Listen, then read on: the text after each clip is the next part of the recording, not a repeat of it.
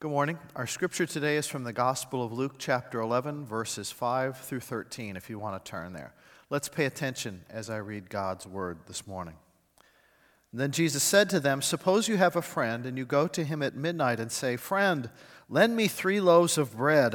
A friend of mine on a journey has come to me, and I have no food to offer him.' And suppose the one inside answers, 'Don't bother me. The door is already locked, and my children and I are in bed. I can't get up and give you anything.'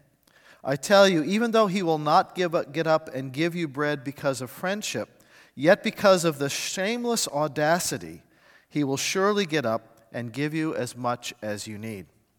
So I say to you, ask and it shall be given to you. Seek and you will find. Knock and the door will be open to you. For everyone who asks receives, the one who seeks finds, and the one who knocks the door will be opened. Which of you fathers, if your son asks for a fish, will give him a snake instead? Or if he asks for an egg, will give him a scorpion? If you then, though you are evil, know how to give good gifts to your children, how much more will your Father in heaven give the Holy Spirit to those who ask of him?" Amen. Thanks be to God. This is his holy word. 2 weeks ago, I asked the folks in our young adults group to pray for me about something very specific. As you may know, we just hired a new person to become our part-time director of traditional music, Tom Burdos, and he'll be starting right after Easter. But we're also looking for a full-time person to lead our contemporary worship teams. Well, I had an interview scheduled with a great guy who had all the qualifications that we were looking for. Came highly recommended. Seemed like just a perfect fit. So I asked the young adults to pray that we discern God's will and things would just go smoothly. I thought it was a slam dunk. That's what I wanted. And so they prayed. And the next day, I got a crystal clear answer. 5 minutes before the interview, the guy sent me a text saying he wasn't coming and he just didn't feel called to our position. Well, I got my clear answer, but the answer was no. So I went back to the young adults and I said, "Stop praying. You're messing me up."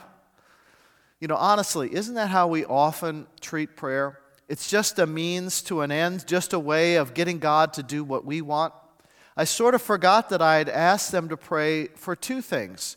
First, that we would discern God's will for the situation, and second, that I would get the easy answer that I wanted. And it turns out the first request canceled out the second.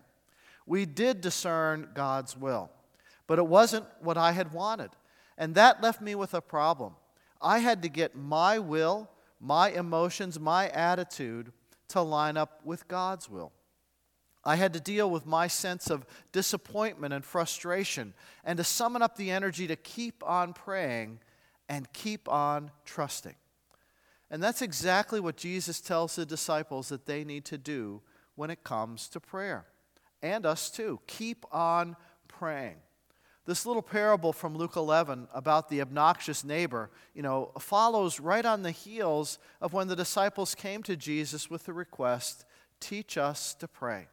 And in response, Jesus gives them the Lord's Prayer as a model or a pattern for their prayers. And then Jesus tells this little parable. And it's kind of an odd story to tell right after giving the Lord's Prayer, because it's not a parable about what to pray for. It's about the attitude Jesus wants us to bring to our praying, an attitude of persistence, of perseverance, of expectancy. The story is a good example of how Jesus used hyperbole, exaggerated comparison, in almost a comical way to surprise people with the truth of who God is. Jesus paints a word picture that's really supposed to be a little funny. A guy pounding on his friend's door in the middle of the night. The neighbor wakes up, he's disoriented. Where's the fire? It had to be some kind of an emergency to roust him out of his warm bed at that hour. The homeowner, he's in his jammies, he's looking out the window, sees the guy on the front porch in a panic. What's going on? What's so important? You have late night guests, your refrigerator's empty, you need bread? Well, bake your own stinking bread. It's the middle of the night, for crying out loud. But the guy keeps pounding on the door, and finally the homeowner gives in, not out of any compassion for the other guy's situation, but only because the guy is so annoying and so obnoxious that it's easier just to give him what he wants so the homeowner can go back to bed. And then Jesus says, your Abba Father is nothing like that. In fact, he's the total opposite of this reluctant homeowner. God is not holding back on answering your prayers. He's not inconvenienced or irritated by your requests. He's not sending away empty-handed or just reluctantly giving in to your demands. He's not responding to you just because, you're the squeaky wheel that just won't stop squeaking. Jesus wants his followers to imitate the man's persistence, but not because God is reluctant to open the door. You see, there are two things I want us to get out of this story this morning. When we pray for others, when we pray intercessory prayers, God is doing something to us, and God is doing something through us. To us and through us. And both of these movements of God require persistence on our part in our praying. God is always doing something in us, even when he delays in answering our prayers. He's doing something in us, the one who is praying, when we keep on praying. In this parable, the man is not asking for something for himself. He's asking for another, his guest, who has traveled far and, is hungry. There's no Burger King open till 2 a.m., no 7-Eleven on the corner, and so the man goes to next door seeking food for his guests. And he will not give up. He's not about to knock once and then kind of slink away with his tail between his legs. He is bold and persistent, and Jesus praises that kind of attitude when we pray. A few years ago, when I did a sermon series on prayer, we handed out these little refrigerator magnets with the word push on them, meaning pray until something happens. And that's exactly what Jesus is saying here. That's the attitude that he wants. When you're praying for others, pray until something happens. Don't give up. You've got to keep going. And then Jesus gives those great words of encouragement in verses 9 and 10. Ask and it will be given to you. Seek and you will find. Knock and the door will be opened to you. For everyone who asks receives, and the one who seeks finds, and the one who knocks the door will be opened. Ask, seek, knock. Now, I believe Jesus' words about prayer, but I have to be honest with you and say that I struggle a bit with prayer, especially intercessory prayer, where we're praying for specific things for people and their specific needs or requests. I struggle with just how does this whole prayer thing work? When we ask God to intervene in our own lives or in the lives of others, what power does prayer really have in those critical situations? Why is it that God wants us to pray for others when he already knows every need? Well, one of my favorite Christian authors is Philip Yancey, because he's not afraid to go after these kinds of tough questions of faith, with real honesty and tenacity, like his book on suffering, Where is God When It Hurts? Or his book on unanswered prayer called Disappointment with God. Or even his fresh take on the life of Jesus called The Jesus I Never Knew. All great books, all written very well, honest reflections on some of the toughest questions about faith in the real world. Well, he wrote another book called Prayer, Does It Make Any Difference?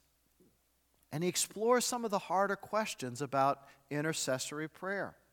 Yancey tells the story of a young American soldier in Iraq who learns that his wife back home has advanced cervical cancer, and the doctors have given a bleak prognosis. And in desperation, the soldier sent an urgent email to his church with a request that everyone in turn forward his email request to every praying person that they knew. The email said, "Pray and forward. It only takes a second to hit forward. Please don't delete this. Your prayer can and perhaps will save her life. Please pray and ask everyone you know to pray for the healing of Cindy, removal of her cancer, and that all that life has to offer her, and to continue to be the wonderful mother to our 5-year-old son." And Yancey asks this question: does prayer really operate like a pyramid scheme? The more people who pray, the more likely the answer. Does a sick woman who happens to have a lot of praying friends stand a better chance of recovery than an equally deserving person who maybe has fewer friends? Why is it that God invites us to pray for ourselves and for the needs of others? And what is supposed to happen when people pray prayers of intercession? I'm not sure I can completely answer those questions this morning. But here's kind of what God laid on my heart. Let's talk about, for a second, just the meaning of intercession. Intercession means you put yourself between two other parties, one with a need and the other with the answer. And the intercessor tries to bring those two parties together. The intercessor pleads the case of the person with the need. One of the clearest examples of an intercessor was Moses in the Old Testament. You may remember Moses led the Hebrew people out of slavery in Egypt, and they were on their way to their new land that God was shaping them to be ready for, a new people called Israel. And Moses often left the people to go into the mountains to meet with God and receive God's instructions for the Israelites, including the Ten Commandments and the law. And once when Moses was on the mountain with God, a rebellion was taking place in the valley below. Moses was gone so long the children of Israel were starting to panic. Thought maybe he wasn't coming back.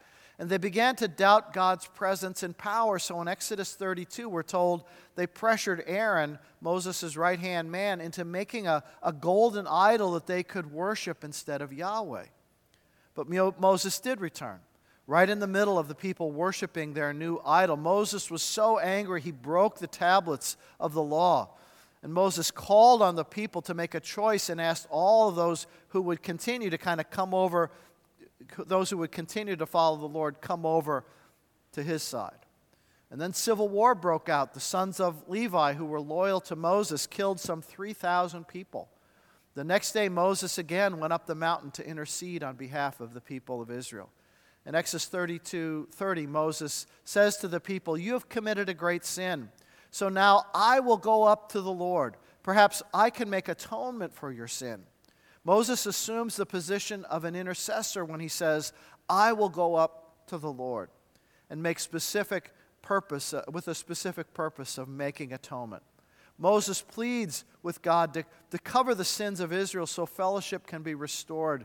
Moses puts himself squarely between the two parties, one with the need and one with the answer. And he seeks to bring them together. That's what an intercessor does. And in this way, Moses was a preview of what the Messiah Jesus would do. Speaking in God's voice, the prophet Isaiah said of this coming Messiah in Isaiah 53:12, "I will give him a portion of the great, and he will divide the spoils with the strong, because he has poured out his life unto death, and he was numbered with the transgressors, for he bore the sin of man and made intercession for the transgressors." The Messiah would be an intercessor. And in the New Testament, we see Jesus fulfilling that role, bearing our sin, interceding on our behalf with the Father. We see this throughout the ministry of Jesus, but especially in his high priestly prayer in John 17, where he intercedes for his disciples before the Father. Intercession is the ministry that Jesus is now exercising on our behalf. Right now, he continues to intercede for us. Romans 8:34. Who then is the one who condemns? No one. Christ Jesus, who died, more than that, who was raised to life, he is at the right hand of God and is also interceding for us. Hebrews 7:25. He is able to save completely those who come to God through him, because he always lives to intercede for them. When the Bible calls us to pray for others, it is actually calling us to imitate Jesus and to join him in this ministry of intercession. Our ministry of intercession, our ministry of prayer, is made possible only because of Jesus' ministry of intercession. By ourselves, friends, we have no entree to the courts of heaven. We are given the privilege of praying for others because our lives are joined with Christ. And his main job is intercession on our behalf. And that's why when we pray in Jesus' name, because his name is the only name that counts. So when we pray for others, God is doing something to us. He's making us more and more like Jesus. He's bringing change to us while we're praying for others. You see, the underlying purpose of all prayer is to get us in line with God's will. Prayer is about us turning tuning into what God is doing, like tuning into your radio station in your car. To get the strongest signal, you got to adjust the dials to find it. It's like finding a good Wi-Fi hotspot so that your phone can connect with the internet. You want to be in the spot where the signal is the strongest. If you and I are praying for someone else, the main focus of the intercessor is finding and cooperating with the will of God. Sometimes we approach prayer as though we're trying to push God into handling a situation in the way that we see it should be handled. True intercession is the desire to see the object of our prayers just come closer into closer fellowship with God by whatever circumstances God decides is best. The world's greatest intercessory prayer was the one Jesus prayed in John 17 for his disciples and all those in the future who would believe. In that prayer, Jesus prayed, "I do not pray for these alone," the disciples who were with him, "but also for all those who will believe in me through their word, that they all may be one, as you, Father, and I are in me and I am in you, that they also may be one in us, that the world may believe that you sent me." Jesus prayed that God's purposes would be accomplished in the lives of the disciples. He didn't pray for their safety. He didn't pray for their happiness or their health. He prayed that they would stay intimately connected with the Father, and they would be able to accomplish all that God had called them to do. Philip Yancey writes, "Crudely put, I once envisioned intercession as bringing requests to God that God may not have thought of, and then talking God into granting them." See, we're all quick to do that, jump into prayer with our own strong ideas of what should or shouldn't happen. But the truth is that when we enter into intercession for another person, we're seeking God's will to be accomplished in their lives, and that God will draw that person into a closer and more useful relationship with him. And once we have that mindset, then we are free to pray specifically for healing and for things that keep people up at night. For family problems and world events. We are to pray for our church, our brothers and sisters in Christ. We're to pray for our enemies. Pray for the people who don't yet know Christ. Pray for our country, and boy, do we need that now. And in all those specific requests, we always add to your prayer that the person would experience a closer relationship with God and that Christ would be glorified in some way. Being an intercessor is Christ-like work, so never take it for granted. Now, sometimes God delays in answering our prayers because he's doing something in the heart of the prayer. R.A. Torrey writes, "God yields to the persistent cries of his children and gives the things that he longs to give them all the time, but which would not be wise to give, would not be for the person's own good to give, unless they were trained to that persevering faith that will not take no for an answer." God's delays are not God's denials. It may be God is doing something in you, the prayer, that requires you to learn persistence in prayer. And God is working through you when you pray for others. While you are praying with someone else, for whatever reason, you're also inviting God's presence into that moment. And regardless of the future answer, God is at work in that very moment of prayer. Let me tell just one quick story to illustrate what I mean. About 15 years ago, my mom was dying of brain cancer. No more chemo, just radiation therapy to manage the pain. Because of the treatment, my mom had lost all of her hair, and she just wanted to stay in her own home. And so we were all taking turns being with her so that she could stay in her own house and be under hospice care. And one day while I was with her, the hospice nurse came to see my mom. Her name was Betty, and they had developed a good friendship. She was a wonderful Christian woman, and her nursing was sort of a gentle expression of her love for Christ. At the end of her visit, we held hands around the kitchen table, and Betty prayed. She interceded for us. I don't even remember what she prayed for, but she prayed, and when she finished, she leaned over and gave my mom just a gentle little kiss on the top of her bald head, and it left a little lipstick imprint. And in that moment, we all just knew God was there. There was just a sense of peace and safety and love, a sense that my mom was going to be okay in the hands of her loving Heavenly Father. In that moment of intercession, God, work through Nurse Betty. And I wouldn't trade that moment for all the money in the world. God may give you moments like that when you intercede for others in prayer. God does something to you, and God does something through you when you intercede for others, when you persist in praying, when you join Jesus in this ministry of intercession. Now, I don't understand exactly how prayer works. I don't. I only know that Christ wants us to pray, and he wants us not to give up. So pray for others this week. Make a list of your intercessory prayers. Pray for our nation. Pray for our world. Pray for your church. Pray with the desire that God's will would really be done in every situation. Pray realizing that, we don't have all the information. We don't always see the big picture. And so we always pray with the realization that God knows better than we do.